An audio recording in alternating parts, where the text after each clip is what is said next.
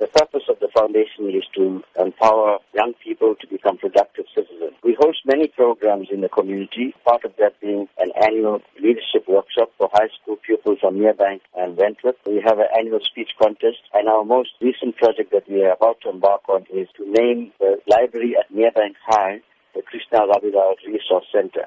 We also have a full-time staff member and an office. So in order to sustain our programs and the office, we're having this fundraising dinner and dance this Friday at the Enchanted Gardens at 6:30 p.m. What can be expected at the event? We're very excited about this fundraising project because the guest speaker that we have is Deputy Finance Minister, Nkubisi Jonas. He is a man of integrity. He has shown that he is not corrupt. He's shown that he cannot be bought.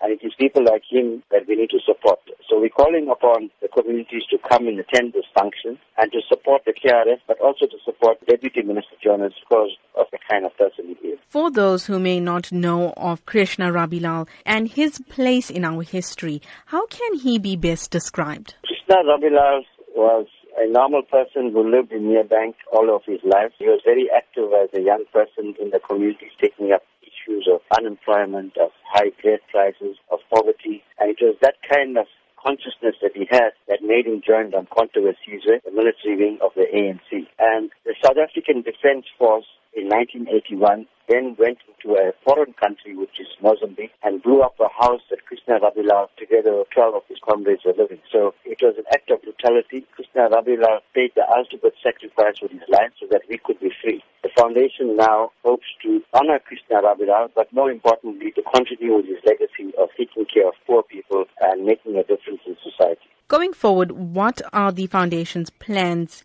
We want to have regular monthly meetings with young people from the community of South Durban. We want to start off sports and cultural activities for them so that they become active and join an organization like the KRF. Krishna Rabilal, he attended Merebank High School. He was an excellent pupil. He had an A for maths, a higher grade. But because he failed Afrikaans, he couldn't get entrance into university. So we want to, through this library and the resource center, pass on the legacy of Krishna Rabilal. Future generations of young people must know who he was. And through this process of the library, they'll be able to be educated. And hopefully some of them will want to continue his legacy and get involved in community work.